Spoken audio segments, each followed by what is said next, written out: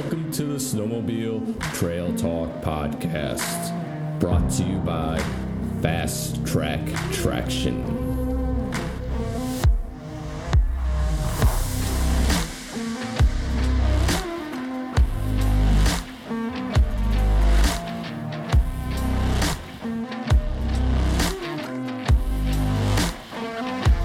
And your host, Chris Weiland.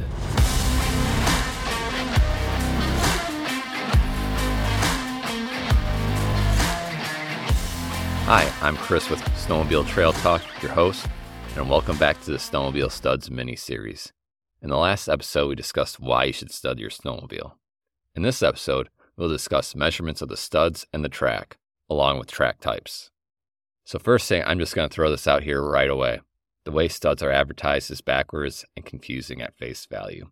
Advertised length of a stud is sold as effective length, and not the total length of the stud.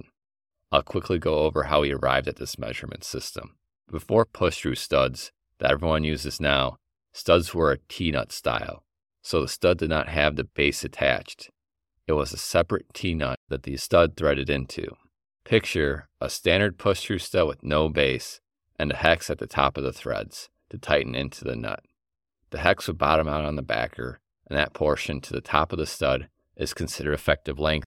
So when push-through studs came out, they used the same measurement system using from the top of the backer up as the effective length of the stud, missing about a 1/4 inch of the portion that was sticking above the track. So on a face value, a recommended stud looks like it will have 1/8 inch of penetration. It will actually have about 3/8 inch of penetration. I have an excellent article on it if you want to read more on our website, and I'll throw that in our show notes.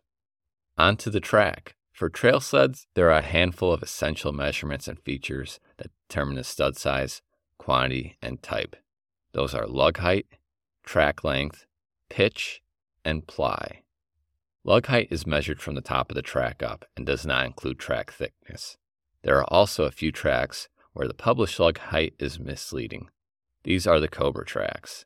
They have a 1/10 of an inch nub on the top of the lug they use for the overall lug height.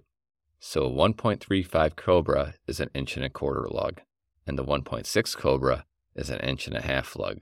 We also have resources on that, and I'll link that in the show notes as well.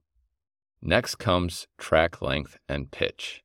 These are intertwined as pitch is the distance between the lugs and determines how many rows a specific track length has. The original pitch distance was 2.52 inches, and to reduce weight, Camso increased the distance between lugs on some tracks in 2007 to 2.86 inches.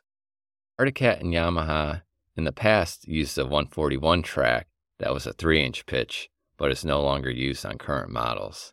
Camso does not make the same length track with different pitches to make it easier to identify.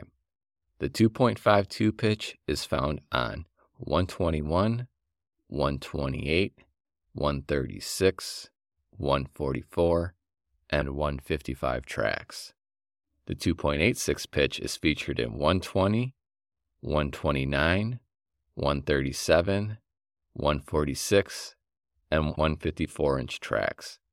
You can also figure out how many rows a track has by dividing length by pitch.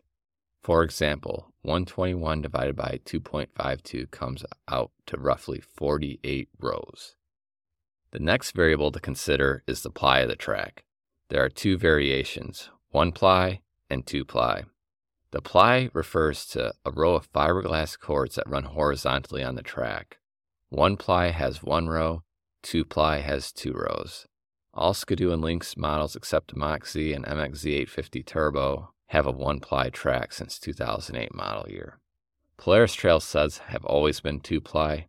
Arctic and Yamaha are primarily 2-ply but have had single-ply tracks on some models. Easiest and sure-proof way to tell what kind of ply a track is to look at the window of the track and you can see a row of cords. 1 row equals 1-ply, 2 row equals 2-ply. There's also a link to a write-up in the show notes with photos on how to identify the ply of your track.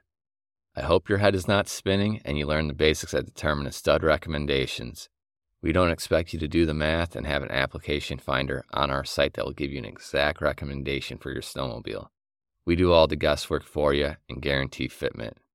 That's it for this episode. In the next one, we'll review how we form our height and quantity recommendations for each snowmobile.